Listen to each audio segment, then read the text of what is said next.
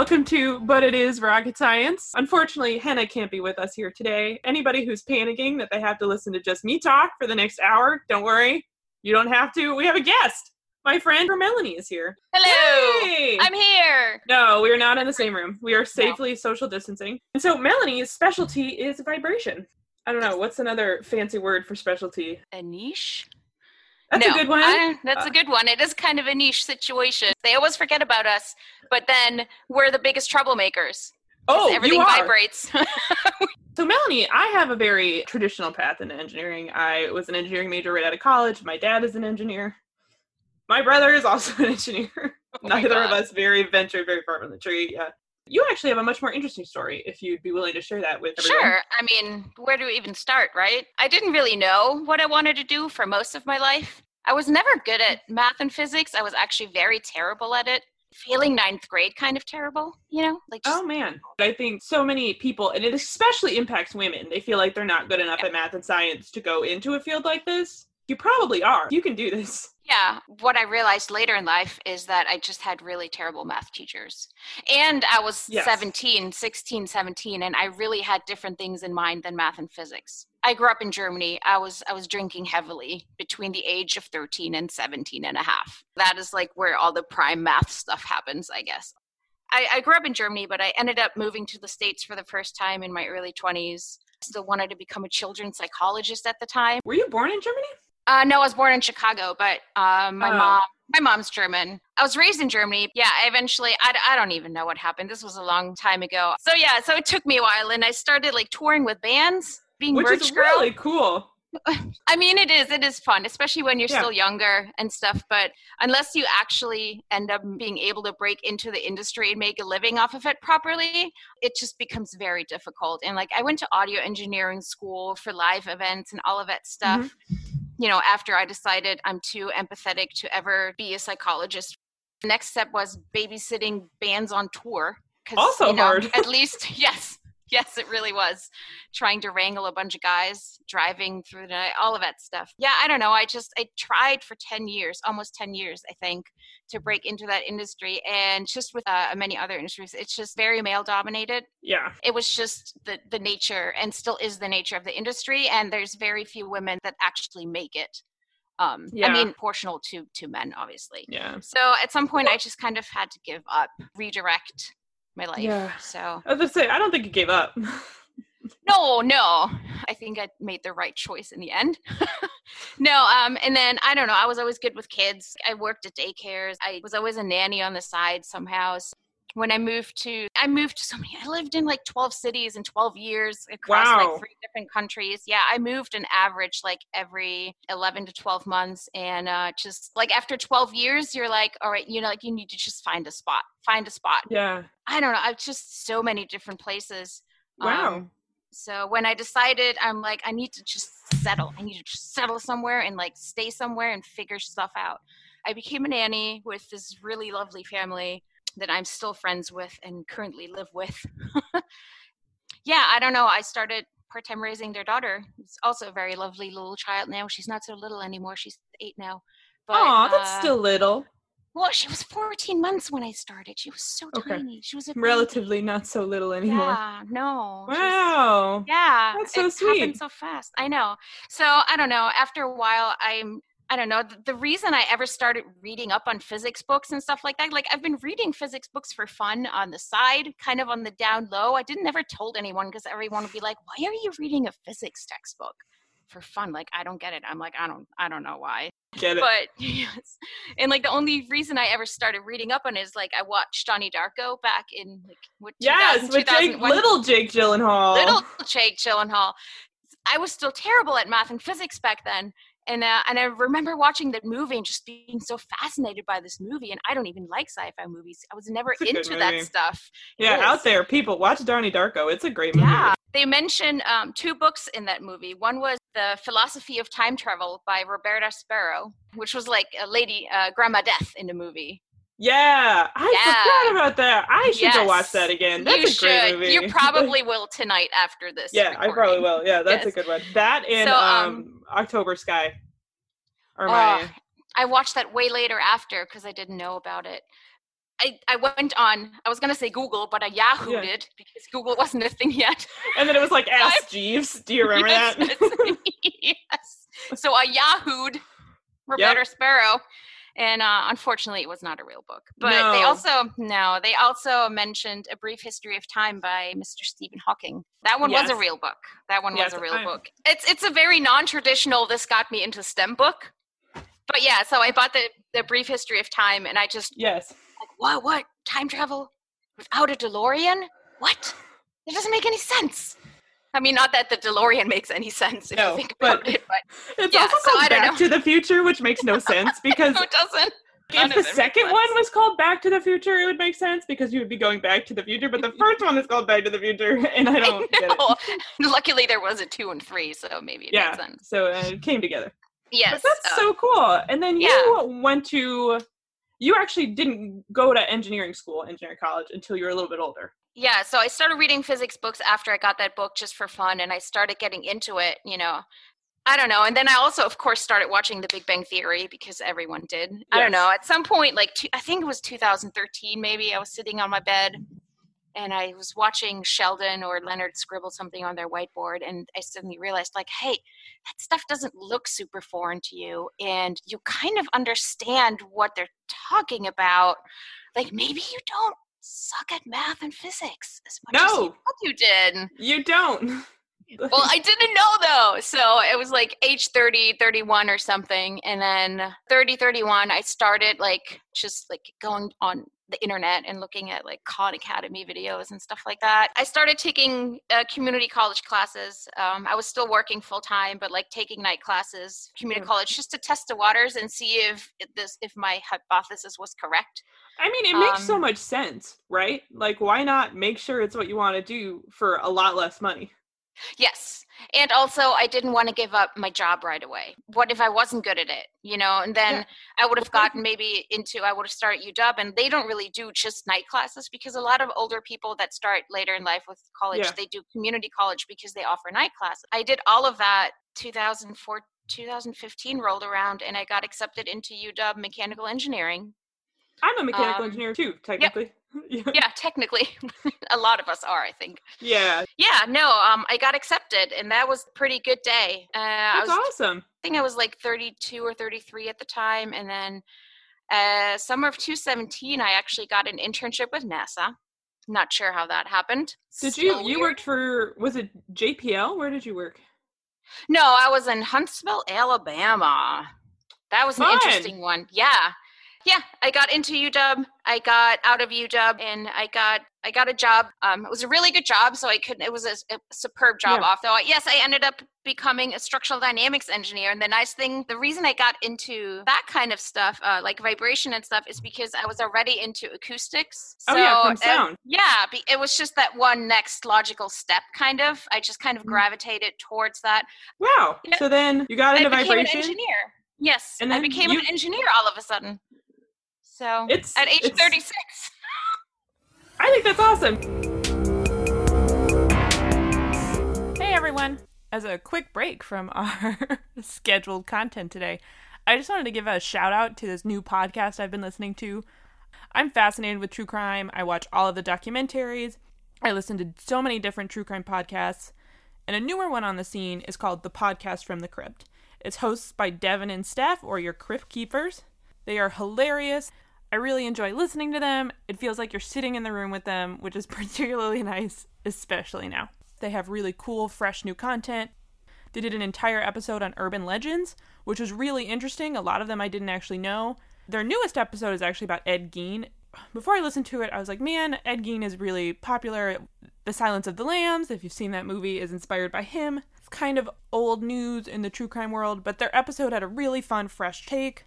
I really enjoyed listening to them. I highly recommend you check it out if you're a fellow true crime junkie like myself. Or if you're just in the mood to learn about something on the creepier side. And we actually follow them on Instagram, so if you go to our Instagram, but it is Rocket Science, and search, you can find them. I highly recommend you check them out. All right, so we talked about this earlier. We're going to talk about vibration today. I think it's going to be a really good one. And Melanie's going to talk to us all about what she does in vibration testing. She's going to give us the good stuff. I'm going to give you a very segmented history. It's a weird history. Do you want to hop into it? You ready to get going? All right. So normally when I do it, I really like doing the history. I also like doing the technical background or the technical description, but the history is really interesting. And normally you can just Google a history. You can just type history of parachutes, like history of the 7.5, and you can get a history. Normally you can just click on the Wikipedia article, and that is a great place to start. I typed in the history of vibration and I got nothing. I wasn't sure what I was going to find on this, and there wasn't a ton of information, but the first thing I found that was useful was this paper called Vibration Tests, A Brief Historical Background. I would like to provide you with a spoiler alert. It is not so brief. It is like a 30-page paper. But according to the paper, the first studies on shock and vibe were carried out during the early 1930s. This made sense with other information I found. The goal was to improve the behavior of buildings during earthquakes. And then I was curious about this, just as a side note. The famous San Francisco earthquake took place in 1906 and killed an estimated 3,000 people. So this is the deadliest earthquake in U.S. history. I thought that was kind of interesting. It would kind of make sense that after this huge earthquake in the following decades that they would try to figure out how you could prevent this from happening again. This paper goes on to discuss how this guy named MABO developed something called the shock spectrum. I was really confused because the first thing when I thought of when I heard the name BO, it's BIOT, was the BO theory or BO's model. The official description, according to ScienceDirect.com, is it describes wave propagation in a porous, saturated medium. And guess what? It's the same guy. Spoiler alert. Yeah, same guy. Same guy. If the name is BO, it's probably right, the same guy. I was like, there can't be that many people with this last name, right? His name was Maurice Anthony Biot. That's what the MA is. And he was a Belgian-American physicist who was born in the year 1905. He did a whole lot of stuff, but we're going to focus on vibration, obviously. Between the years of 1932 and 1942, he develops the RSM, or it's called the Response Spectrum Method, for earthquake engineering. I actually wrote in my notes, I was like, Melanie, you can probably explain this better than me. Can you explain this better than me? Actually, you know what? I don't do a lot with earthquake engineering, and I never have. I'm not surprised, yeah. Yes, because that's more of a, that's more of a civil engineering thing. I never did civil engineering stuff. I did not either, and I was worried. I was like, am I going to embarrass myself if I try to explain this in front of you? I know that I think earthquakes are more like Rayleigh waves because they're more surface waves. No, wait, was it? There's like different kinds of earthquakes too, depending on what is the root of what the cause of the earthquake is. The math is going to be different. It's really intense. It's fascinating. Yeah, it's intense, but it's a whole different ball game and lower frequency stuff that we don't have to deal with. Yes, completely. Yeah. But essentially what I found is that RSM analysis can be utilized to estimate the peak response. So it would do displacement and stress of a structure to a specific base motion of force. Essentially, it sounds like it's just a way to approximate what would happen to a material in different vibration environments. With base input vibration, yes. My understanding is that it's only an approximation, but it's inexpensive. They use it for preliminary design studies. Mm-hmm. It's a good first cut to see. If it fails the first cut, then you probably need to go back to the drawing board. Yes. It then goes on to discuss how vibration testing became commonplace in aircraft, and then the natural progression from there would obviously be to go to rockets. But none of that was what I wanted when I first started this. It's all interesting, which is why I wrote it down and read it. But what I really wanted was I was like, who figured out that vibration is something we need to worry about? Which essentially goes back, if you were to very overly simplify vibration, you're looking for natural vibration. It kind of all stems back to natural vibration. Who figured out that these materials at a certain wavelength will just vibrate to destruction? Because that's crazy, right? That's insane. It is insane. Who figured that out? And I had to do a whole lot of Googling. Actually, you said you Googled this too, right? And you also got nothing? Yeah, because for the years that I've been interested in this and been thinking about this and working with acoustics and everything, I never thought about Googling, hey, who figured out what a natural vibration is, or why stuff shakes itself apart at a certain vibration and why. And I never thought about it. And then we decided to do this episode and I tried to Google it and I couldn't figure it out. There was nothing. I was trying to and you know that thing where you just try to rearrange how you're Googling the phrase? We started natural vibration origins, discover. You're just Googling. Natural vibrations. I don't know what kind of websites you found after that. So again, what I was really trying to figure out was where vibration theory originated and who discovered what natural frequencies were.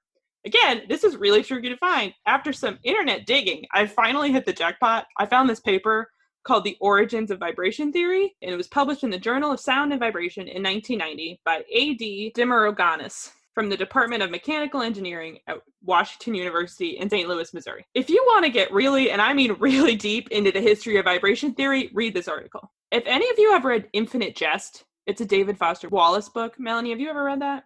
No. It's a very intense book. Something about the way this paper was written reminded me of Infinite Jest. Yeah, I don't know why. I was reading it. I was like, why does this feel familiar to me? It was almost like the cadence. Mm-hmm. It's a really intense article, but it had what I was looking for. Vibration theory dates all the way back to the 5th century BC and Pythagoras. Yeah, it's the same guy the Pythagorean theorem was named after. And I did some more digging there. There's actually a debate on whether he was the first to discover it. He had his hands in everything.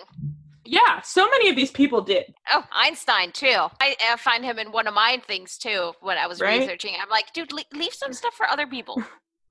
Someone else should get to discover something. Yes. It makes sense to me. It dates all the way back to 5th century BC, and this is what is often referred to as the period of classical Greece. I actually knew this because I had researched something else about 5th century BC for this podcast, so I now know what the period of classical Greece is because of this podcast. For context, this was the time of many of the famous Greek philosophers, so Socrates, Plato, Aristotle, and he wasn't a philosopher, but Hippocrates. Yeah, I know all of these names because I had to take Latin class. Did you? Really? So that, if that sounds familiar, it's because it's the same time as all these people. And it kind of makes sense to me. That's why I couldn't find a ton of information on it, because it's a concept that as a people, we have known for so long that it wasn't necessarily at this date on 1924, the rocket equation was discovered. It's such an old concept that it's almost just become something that as a society we know. Yeah. Yeah. We're going to hop back to Pythagoras. He developed a system to measure sound frequencies of musical instruments, which made me laugh. Look at you, Melanie. You all start in music. We all do.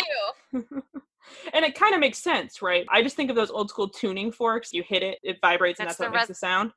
That's the resonance right there. If you have a different shaped tuning fork, it's going to vibrate at a different frequency and give a different tone. That's the point of a piano and piano strings. Yep. Exactly. It would make sense to me that the first place they would realize vibration would be because of music. Yeah. It makes sound. They were smart. Exactly. It's also something that we directly interact with as humans. He then went on to conduct a series of experiments that used hammers, strings, pipes, and shells. Literally picture like a kid's toy. But I'm sure with tiny hammers hitting shells, I'm sure it was much more in depth than that. The article goes on to explain more about this. I did not want to do that to all of you.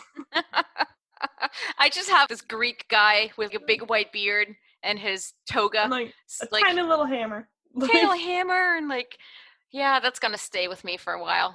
It makes me laugh, right? It's yes.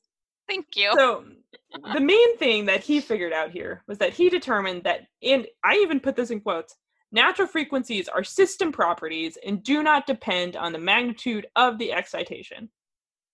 That's a good one to realize. Right? Would you like to explain to us? What they mean by that is just that something is not going to resonate at a certain frequency because you hit it harder. If you have a ruler or something and you put it at the end of the table and you slap the end of it and it starts vibrating, it's going to vibrate at a certain rate. It's just going to go up and down at a certain rate. It's not going to vibrate faster or slower the harder you hit it or the less hard you hit it. That's a really good metaphor. Yeah, it's going to stay the exact same no matter how hard you hit it. Yeah. It might deflect a little bit more, but the frequency is going to be the same. So if you move the ruler back a little bit and you had a shorter cantilever and you did the same thing, it would vibrate a lot faster just because it's stiffer.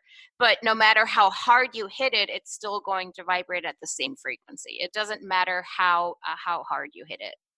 Yeah, exactly. So.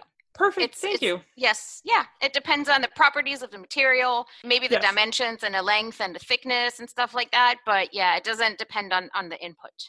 On the magnitude of the excitation. Yes. Essentially. It does for nonlinear stuff a little bit, but let's just not get into that. Yeah, we won't worry about that. Pythagoras wasn't worried about that. No, he was also not worried about it. This essentially serves as the foundation for vibration theory. If you're interested in more of what is going on with industry vibration, I recommend you check out this article. It will be linked in our sources. But I figured that was a good place to start for you. Yes. And again, like, I feel like a lot of people don't really know that this is like a huge deal in engineering. I feel like, No. you know, when you think about like bridges and stuff, people get it. Because yeah. I don't know how many people write you, but if they start writing you about the Tacoma Narrows we Bridge, have a few. there you go. People always mention the Tacoma Narrows Bridge. It's the Tacoma Narrows and it's Galloping Gertie are the ones I think of. So that was not a resonance, by the way. That was flutter, but let's not get into the details. I didn't know. Yes, the math is different. It's a limit cycle versus just a pure resonance. That was disputed for a long time. Now, at least you know that portion. I'm excited for you to talk to us all about this even more. But first, are you down to take a little break? Yes, absolutely.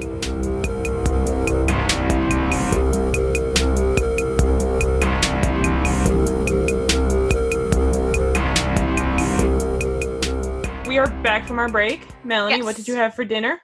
I had a steak and baked potato with cheese and some Ben & Jerry's ice cream afterwards. What flavor? I went to the store the other day and accidentally saw the ice cream on sale. Ooh. Accidentally.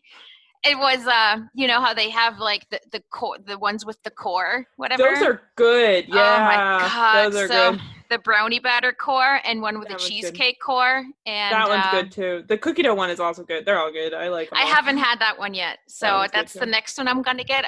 Ice cream I love it. So good. I do too. You can go to the Ben & Jerry's factory. It's in Vermont. It's really fun. I would. I think if I ever went to Vermont, that would probably be the first thing I'd do. I don't really know Vermont for anything else. They have a whole like mile-long tasting trail because Cabot Cheese is also up there. So you can eat a bunch of cheese. I think there's a winery, but I was young. But I ate a whole bunch of cheese and then went to the ice cream factory and had a bunch of little ice creams. And it was pretty great. It sounds perfect. It's very fun. Yeah, I really like cheese also. And this was long enough ago that I actually didn't get cell phone service where we were in Vermont. And this is not a very remote place. It was just like, this was back when like not getting cell service was common. Uh-huh. Yeah. And I remember being in high school and I was like, we don't get cell service here. Like, it was like the worst thing in the world. I was one of the last people to get a cell phone. Were you really? I fought it for a long time because I was so used to just using the regular landline because that's how old I am. All right. Okay. Where were we? You are going to tell us all about shock and vibe. Oh, right. Yes, that's what us structural dynamics engineers do. I mean, we do a lot of different things also. Yes. It's quite a big term, but I'm still, like I said, I'm still very new to this job and to this field. So I'm a structural dynamics engineer. In general, we deal with shock and vibration, and coupled loads that happen, like the space shuttle was attached to its boosters and to the actual rocket. If the rocket shakes, that can be transmitted to the space shuttle and all of that stuff can happen. You also, in some cases, you want to protect the payload from a lot of acoustic vibration and stuff like that. Yes, right? Especially the payload, because that is what people spend a lot of money on getting into space unharmed. Yeah. So the payload, I always think of it as the stuff you're trying to get to space in very non-technical terms. It is just whatever you would like to get into orbit. Yes, which is, I feel like it's mostly satellites these days. Yes, satellites. Yes. Astronauts could be considered payload, depending. Yes, human payload in that case, which they have very different specs. They do. Yeah, for good reason. Yes, for good reason. Yes. People should not be experiencing the same loads that non-people can experience. No, absolutely not. It seems kind of obvious when you break it down that way. When you do. But again, a lot of people just don't even think about these things. No, and the way I always think about it is if you get in a car, you have to have a seatbelt and an airbag. If you're just transporting a bunch of cargo, you just throw it in the back. I do have a Tesla now, so every time I moved, I would have stuff in the back seat or something on the seat next to me, and my car would just be like, beep, beep, beep, someone's not buckled up, and I'm like, I can't, what do you want me to do? So I will buckle it in. Yeah, that's exactly. So you have your storage bin next to you have to buckle it. Because you want it to stop telling you to put the seatbelt on, and you're like, All right. Yes. Okay. I'm going to try to stay on topic now. I can do this. All right. Yes. So what a lot of people underestimate with rocket, they always see like the rocket lift off and then it goes to space. And I was the same way. 2 years ago, I knew nothing about rockets, just zero. Like I said, I was never engineering kid. I was never the robot kid. I was, I didn't know anything about it. I didn't grow up watching all the space movies and the sci-fi movies. It was just a weird dynamic when I got into this job because I got interested in all of this stuff so late in life. You now have a whole library of media out there to experience. Yes, I do. So rockets, there's different kinds. There's 4 sources that can cause vibration on rockets, and that's acoustic, aerodynamic, mechanical, and then shock. I guess that's just a different kind. Can you explain the difference between shock and vibe? Yes, mostly from a very simple point of view, it's just a shock is a transient event. It happens once and it's very quick and then it's done. And random vibration is kind of more of a steady state situation where it happens over a longer duration in time. So would shock be if you hit a pothole? Exactly. If your rocket hit a pothole. Okay. Or your car. I'm more random vibe would be if you're just driving around on a dirt road. You're just driving around and it might be a rough road. Okay. Yes. And then shock would be if that moment when you hit that pothole, because it would be the outlier. Exactly. It's the outlier, and the math that goes into it is a little bit different. It's like a step function, basically. Yeah. Okay. Yeah. So it's mathematically, it's just a different principle. Let's get into those different kinds of sources that affect rockets. Break it down for us. Break it down. The acoustics that come in, and people don't really think about that, but rockets make a lot of very, very, very loud noise. Very loud. The launch of the Saturn V is one of the loudest recorded events. Yes, that's ignition overpressure is what that's called. It ignites, and then there's an overpressure that happens, basically, that comes out of the rocket engine. Mm-hmm. It bounces back off from the ground and travels along the rocket up. It's basically just fluctuations, air fluctuations. It's just a pressure, but it's a very, very loud pressure. And especially if you have very sensitive payloads, satellites or like anything like that, you have to somehow keep that under control or like isolate it very well. Yes, and the same with landing now. This is not a problem that rockets had previously because they never landed. Because they never landed. When you re-land a rocket, you relight the booster. You relight the booster. I've never thought about that. Yeah, me neither. And then the aerodynamic influences that it has. So that's just pressure fluctuations due to turbulent boundary layers. That can happen, and then flutter around fins or on panels. Yeah. It's just like air streams that happen. Oscillating shock waves, if you cross any kind of Mach barriers, that can happen. Buffeting, which is flow separation around sharp corners and around fins and stuff like that. And then a lot of times also, and this would be like in enclosed spaces within the rocket plumbing, all the high velocity flow through the piping that can happen through all the turbo pumps. That's part of it also. So that's the aerodynamic part. And then we have the mechanical part, which that is mostly just comes from equipment on the rocket. It's from the engine, it's from turbo pumps and compressors. Okay, so that would be just physical things within the rocket causing exactly. Vibration. It's trying to shake itself apart for some reason. And also like transportation, a lot of people forget about that. I do. Yeah. I forget about that all the time. Yes, especially if there's remnants of fluid in the rocket from like testing or something, and then it has to be transported. It's laying on its side. Versus, and then if something, I don't know, if something gets shaken loose there, or there's valves that are oriented in a certain way, and it gets so involved. So transportation is also a thing that they have to withstand. Yeah. And then mechanical releases. What I also didn't know for a very long time is rockets are held down on a launch pad with bolts. They are. Yes. Yeah. Yes. Explosive bolts. Yes. Explosive bolts. You wouldn't really know that. Yeah. No, you wouldn't. Why would anyone know that? No one knows that. Yeah. So those explode off and like quick disconnect, and then frangible joints. Everyone knows when the rocket has crossed into space, and then you see the explosion and the ring falling back down. We all have that visual that we always see when that ring separates and falls down. It's called a frangible joint, which is basically just an aluminum zipper that explodes. Yeah, exactly. Because if you think about it, if you have all these stages, you have to get them apart.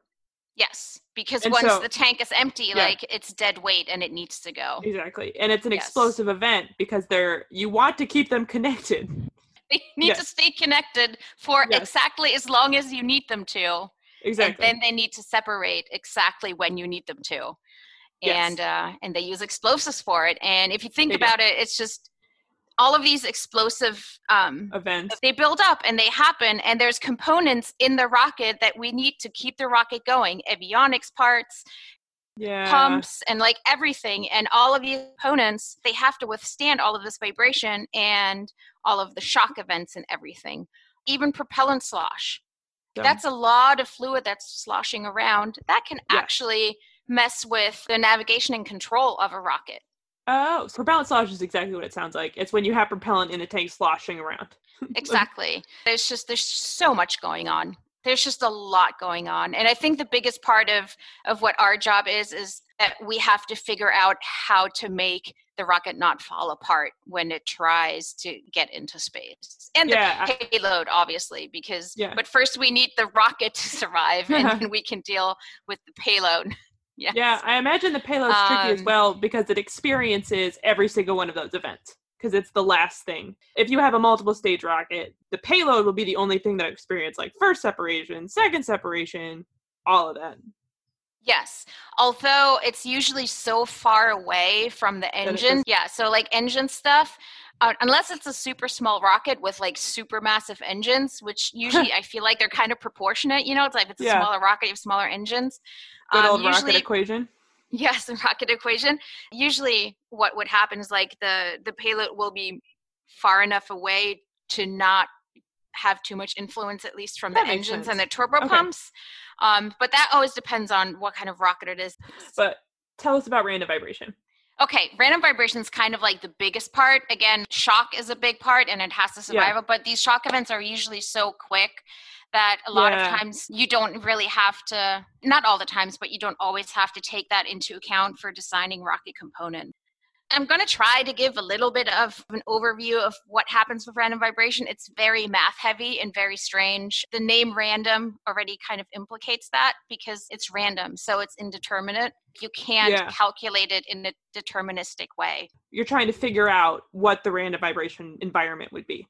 Exactly. So that you can prove that the rocket will survive it. Exactly. And random vibration, you can kind of think about it. It's like completely white light. So it's all the colors together make white light. And random vibration is kind of in that same way. It's all the frequencies all the time at the same time. Kind of like white noise. Yeah, I always think about it. Recording a podcast, I've become very sensitive to noises in my apartment that I wouldn't otherwise pay attention to. The sound of the fridge running, or my air filter, or traffic out on the street. So that would be the white noise in my apartment. Yes. But that would translate, if that was vibe, it would translate to the standard vibration environment that is always going. It's always going, exactly. So random vibration, very different from just a sine wave or something, because a sine wave has a certain frequency, and music is a periodic signal, because music is composed of different sine waves, and random vibration is just noise. It's noise. Random. Yeah. It's random. Its amplitude cannot be expressed in terms of deterministic mathematical functions, which is a problem because we want to be able to figure out exactly what's going to happen and how much vibration is it going to experience and when. My master's was all about system characterization, which is essentially when you define behavior of something through an equation. Yeah. So I'm real big into the equation, Which is why vibration is so hard, because exactly what you said, because there is no end-all be-all equation that describes it. Yes. You can use the equation of motion for stuff, but that's a deterministic system. That's a determined system that you can calculate, like a pendulum swinging and stuff like that. In terms of random vibration, we have stationary signals and non-stationary signals. I'm going to try not to go into that too much, but if a random signal is truly random, then when you take the mean value and the standard deviation and the kurtosis, which I think is like the third or fourth derivative or something of a randomized process, if those all stay the same over a certain amount of time or like forever, So if you take a signal, a chunk of data, and that's a random signal, and you calculate the standard deviation and the mean and the kurtosis, and then you take the next chunk of random vibration noise and do the same, and all of those values always end up being the same, then you have a truly random signal. So if there's any kind of shift in the mean and the standard deviation, kurtosis, et cetera, then it's not a truly random process. Oh, then it wouldn't be random because something else in the environment changed? Yes, maybe there's a periodic signal in there that's buried in there and you didn't notice it before, all of that kind of stuff. The math gets really heavy, so I'm going to try not to go into it too much. It's not super helpful, but it is just very interesting because, again, I did not know about any of this stuff. I went down this whole hole because what is random? As people, we are almost incapable. If you ask people to select a random set of 10 numbers, they can't do it. It's just our brains cannot just randomly pick numbers. Yes. And you can easily get down holes that would be like, random truly does not exist. There is no. It doesn't. Like even random generators that you use for experiments, they're not truly random. Because someone has to come up with an algorithm. Yeah. To pick random numbers. To pick random numbers. So it's already not random anymore. If I'm going to pick 5 random numbers, I'll be like, okay, 1. And then my brain will be like, well, I'm not going to pick 1 again because I just picked 1. Which already means that it's no longer random. Yeah, exactly. Yeah. You can go to, it's a really interesting thing. You should have just picked the 1 again, Anna. You should have just picked the 1 again. Yeah. And then if you're like me and you overthink everything, if you're interested in that, please Google randomness. You can get down some really interesting statistical holes. You will be there for a while, so get ready for that one. Grab a snack first. Grab a snack, a big one. A big snack. So we all know Fourier transform. So my job mostly happens in the frequency domain. We don't really care about the time domain very much because we need to know how much the rocket is shaking at what frequency. And it doesn't really matter so much when it's shaking at a certain frequency. We just need to know how much it's shaking. Okay, so what you're saying is like the timeline doesn't matter to you. It's just the intensity of the event? Exactly. Okay. Because like for us, it doesn't matter like when the rocket launches, you know, for the component to survive. We just need to figure out a way to mathematically describe what is happening to the rocket with vibration. What we use in our job mostly is something called PSD. It's a power spectral density. And it's closely related to a regular FFT. It's a little bit different. And this is something I actually had to look up. And this is where Einstein kind of crept in again. He was kind of a little bit of a side note. He was like the last name in the paper. So like maybe they just pulled him in to get more visibility. I don't know. I don't blame him. Yeah, it was Wiener Khinchin and Einstein's theorem. This Wiener guy, he came up with this power spectral density. And again, it's very closely related to FFTs. It's just that FFTs favor periodic signals with sine signals. Okay, I actually don't know what an FFT is. Oh, I'm sorry. Fast Fourier transform. Gotcha. The Fourier transform is what you use to go from the time domain into the frequency domain. Yeah, if any of you are in engineering school, you'll probably take a class where they will make you by hand learn how to do Fourier transforms. Yes. It's not that fun, but they are very useful. It was actually fun to me, which was a sign. That was a sign. I'm not going to lie. It's hard. Yeah. You like doing Fourier transform by hand? Yes, you do. I'm like, okay. It's not easy. Yeah. Yeah. No, it's not easy, but it's fun to me. But yeah, so PSDs are somewhat related to them. It's just that they favor noise. So if you do the Fourier transform on one signal and you do the PSD function on another signal, there's different outcomes. PSDs are the Fourier transform of the autocorrelation of a random signal. And the autocorrelation is basically it's a mathematical principle, and you can use it to determine, like you basically use a signal and then use the same signal a little bit time delayed. I don't even think, it's not like convolution, because convolution is a linear process. And this one, you just kind of figure out how similar are these two signals to each other. The two signals just time shifted. Again, if it's a truly random process, the result is just going to be, I don't know, 1. I don't even know. I've never actually done the math behind this one, but that's just what I assume. But PSDs, it's just units of GRMS, which is acceleration, but the RMS value, so the root mean square divided by hertz. It goes by the bandwidth of whatever. Gotcha. You can do 1 hertz, you can do a bandwidth of like 20 hertz or 5 hertz. It's just going to be an amount of bandwidths that we look at in frequency. If you looked at a plot of it, the y-axis would be GRMS squared over hertz, and the x-axis would just be frequency. Gotcha. Okay. Yes. I apologize to all the listeners. This was very exciting to me. But it's cool. It's tricky. It's a tough one. It is tricky, but I feel very much at home in the frequency domain. So again, a sign that this was the job I was somebody has to. Yes. Because I do not. No. Most people don't. I've had, that was a very weird experience to me, but I've had like engineers walk up to me, to my table, to my desk, like 20, 30 years experience, like, can you explain to me why this is happening? I don't understand. I'm like, what? You have 30 years experience. Why am I explaining this to you? Like, it made me feel very strange. And they're like, I just don't understand frequency stuff very well. And I'm like, why? Well, I also just think that's such a great deeper point here. You will be good at things that other people will not be good at. And other people will be good at things that you are not good at. That does not make you dumb. It just means that you did not naturally pick that thing up. It took me so long to think, like, if I wasn't naturally good at something, that my brain would be like, well, I must not be smart enough. Yeah.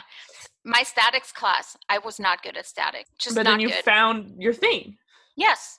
And it's funny because usually people consider statics being easier because the math is so much simpler. Yeah. And I'm like, but it's like there's so much going on inside a bridge, like in all the beams, but you can't see it. Nothing happens. And I'm like, when something moves and swings around, that resonates with me. It just makes more sense to me because I can follow its motion. I just wish, it seems so obvious. You're not good at this one thing. But to me, I needed to be good at everything. And so otherwise you're not going to get a job, right? Exactly. You're still going to get a job. It'll be okay. You can do it. So how do I do my job? We can either predict these vibrational environments. We can use math models. We can do FEA models, which is finite element analysis models that can predict certain things. The problem with that is that if you have really big models and very intricate models, you need a very, very, very fine mesh to calculate higher frequencies. Again, you just need a higher resolution to get higher frequencies. Meshing parts, it's like a soft skill of engineering. It's like an art form. It is. It's very difficult. Finite element analysis is exactly what it sounds like. You're essentially breaking something down into very small pieces, which would be your mesh, and you're running an analysis on each of these tiny small pieces, and then putting it together gives you the entire picture. Yes. The finer your mesh is, it's like pixels. Like, the smaller the pixel is, the better quality image you're going to have. And the longer it's going to take to calculate. Exactly. So you can end up with meshes with millions of parts, which means you're trying to run calculations on millions of little squares. Or whatever shape they are. Yeah, which can take hours or days. Yes. What happens there is that a lot of times FEA or FEM, finite element models, will be used for more lower frequencies because we can determine those a little bit better with having not a rougher mesh, but an acceptable mesh that doesn't take 24 hours or like a week to run on a really fast computer. And then we can use something called statistical energy analysis, which is SEA, to calculate stuff in the higher frequencies. And then we kind of just put these things together, and then we hope what we're predicting is correct. And the way we would usually prefer this to happen is we could build the model and predict it, but then we get some test data. So we built a rocket, get some test data, and then we can correlate that back to our rocket and see if our model was correct. At least part of it, even if we just model part of the rocket, get a little bit of data, build a small part of the rocket, and we can correlate that back. And then we have some kind of correlation that says, oh, so the other predictions we're making is probably right. It's commonly called anchoring your model. It's essentially when you confirm in the real world that what's happening in your model is right. Mm-hmm. And even if you can just do a portion, if a portion incorrect, then chances are the rest of it is ballparked correct. Yes. There's someone that once said, and I forgot who actually said that quote, is like, all models are wrong, but some of them are helpful. And I think, yes, that is really actually correct. Because there's really no perfect way to model behavior of what's going on in the real world, because there will always be an environmental variable that you did not think of or cannot account for. Or you get your boundary conditions wrong, or you just mess up. Yes, I've done that. Or you just mess up. Again, with like you said, that the FEA model, that's an art form. If you mesh it with the wrong geometry mesh, like you can get different results out of it. It is just it goes deep. Yeah. People get PhDs in just the effects of different meshings. They don't have to be squares. They can be triangles. Sometimes they're crazy shapes. That's why having rounded surfaces or tight corners can be really tricky. Because then you end up with all these crazy, abnormal, non-matching shapes. Oh, when you have the actual corners, you get infinite. Yeah. You get the infinities creep in, and then your computer is like, it's infinite, and you're like, no, not really. Please stop. Yes. How did I get here? Infinite. I don't have an infinite stress at this part of my rocket. Yep, it's tricky. It's pretty tricky. We always hope that we can just get real data. It's always nice when engine tests happen. That can give us some indication of what's going on. What we take is accelerometer data, and I don't know if people know what accelerometers are, but they're just tiny instruments that can pick up the acceleration of something. I always think of Mythbusters when they would like throw the dummy off the building and they'd put accelerometers on it.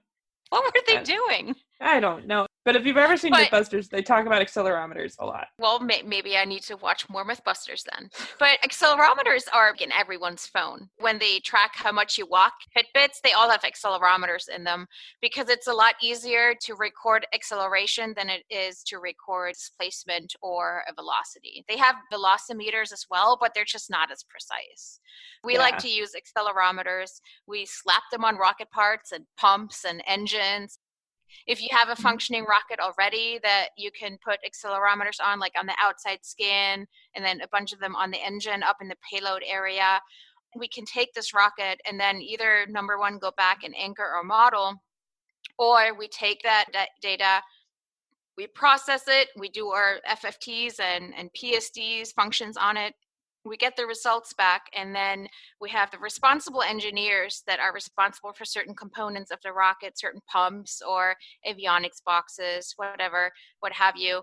They will come to us in the dynamics team and say, listen, I need to test and qualify this component so we can put it on the rocket, and we need to know that it'll survive its dynamic environment.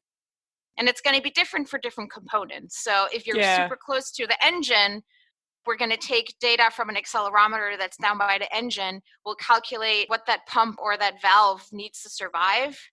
Again, this is where that comes in, where we say we don't care when it has to survive it. We just have to know how much it's shaking down there and at what frequency.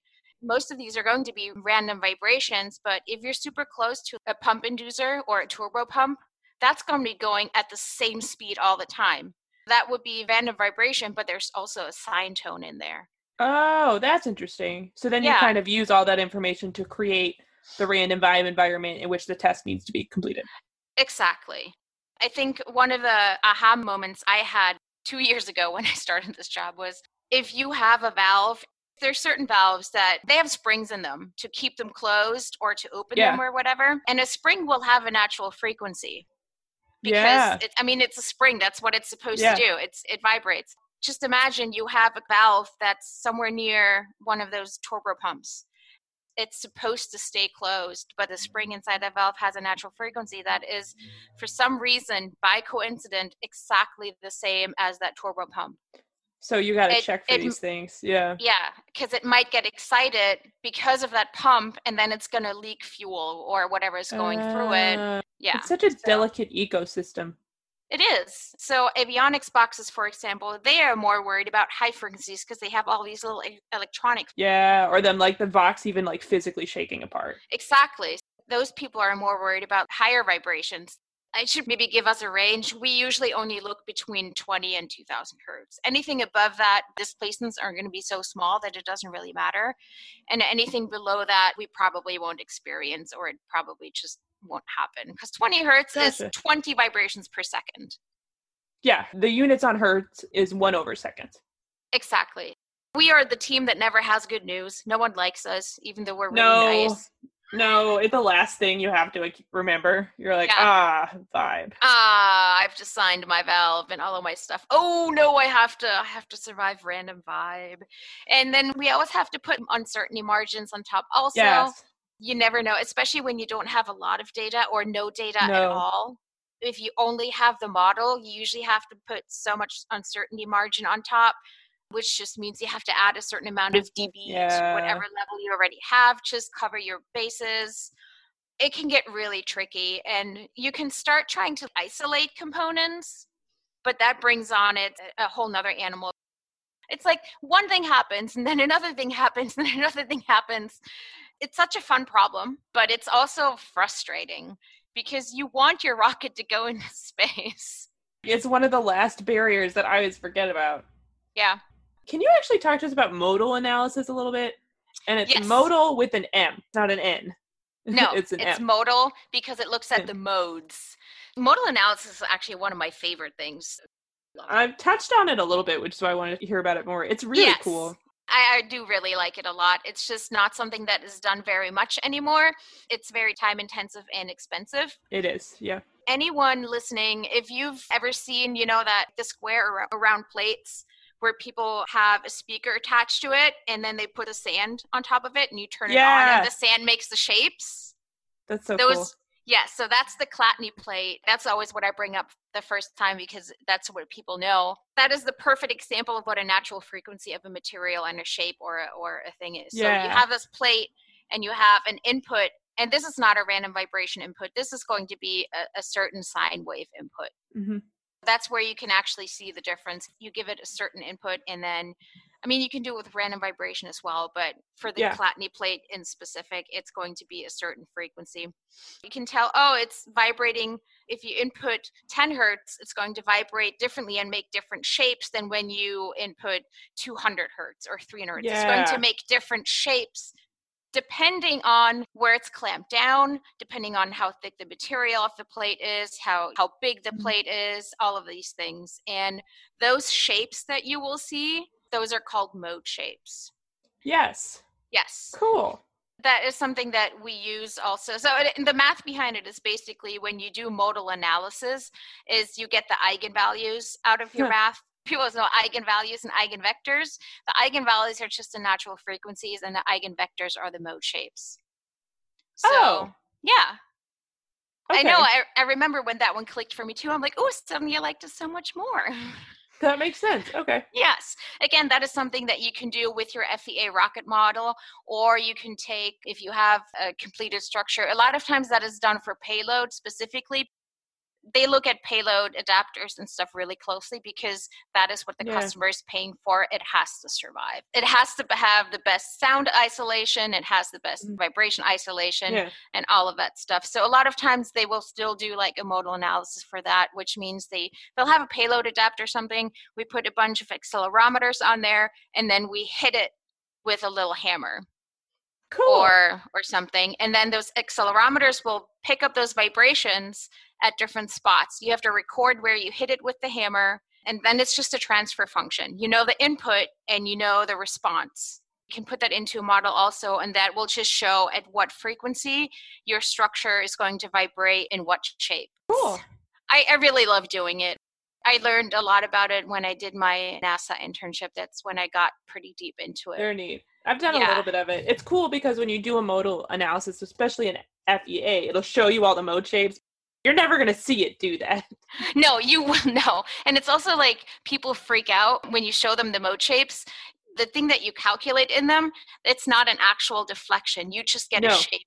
You can make it deflect as much as you want, but it's just a shape. It doesn't have an actual number to it. You can calculate that too, but you need a definite input for that. Exactly. So you'll see a bracket and it'll be like half bent over on itself.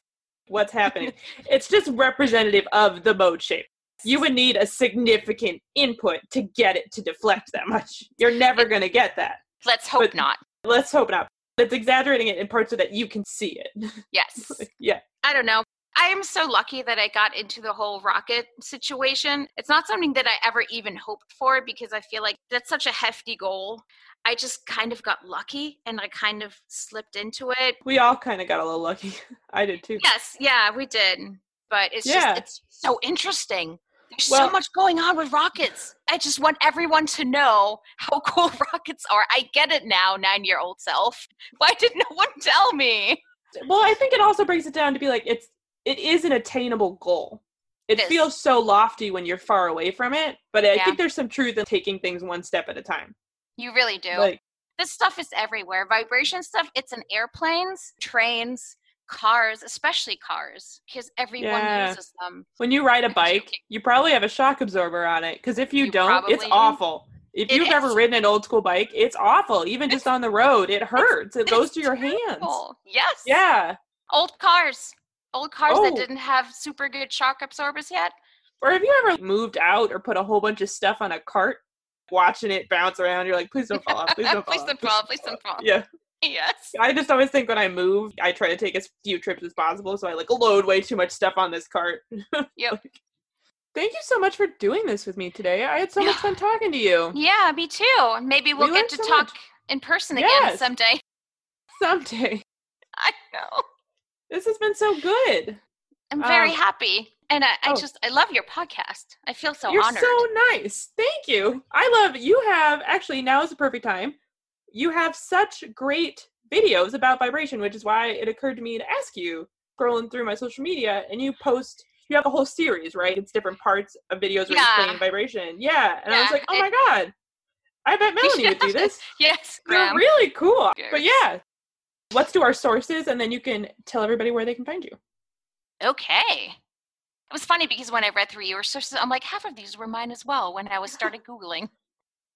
For the dynamic testing stuff, I found a really nice little summary paper that was from NASA, and it was called Dynamic Vibration Testing, Design Certification of Aerospace Systems, which it kind of just goes all, like, what's the difference between development testing and acceptance testing and qualification testing, and what are the margins that you have to keep, all of that stuff. And then the same thing you had, random vibration, a brief history. A not so brief history. A not so brief history. And then there's vibrationdata.com. If you've ever looked for a MATLAB code to calculate anything for vibrations, it's probably his. And then for the definition between PSTs and FFTs, I found a source, and it was from WWW8P. And if there's more interest in it, just a general interest in explanations for anything vibrations and testing and all of that stuff, especially aerospace stuff, there's a page called dataphysics.com, which is actually a company. They help with data recordings and all of that stuff, but they have a lot of just general information on there. It's a really good source for people that want to get their feet wet or just want to read up on it a little bit. That was awesome. Yep. All right. I have kind of a grab bag here. Vibration Tests, A Brief Historical Background, which was a paper. I just found a website that also discussed a brief history of vibration. None of these were that brief. Yeah. I found a Wired article that discussed that the San Francisco earthquake was the deadliest earthquake.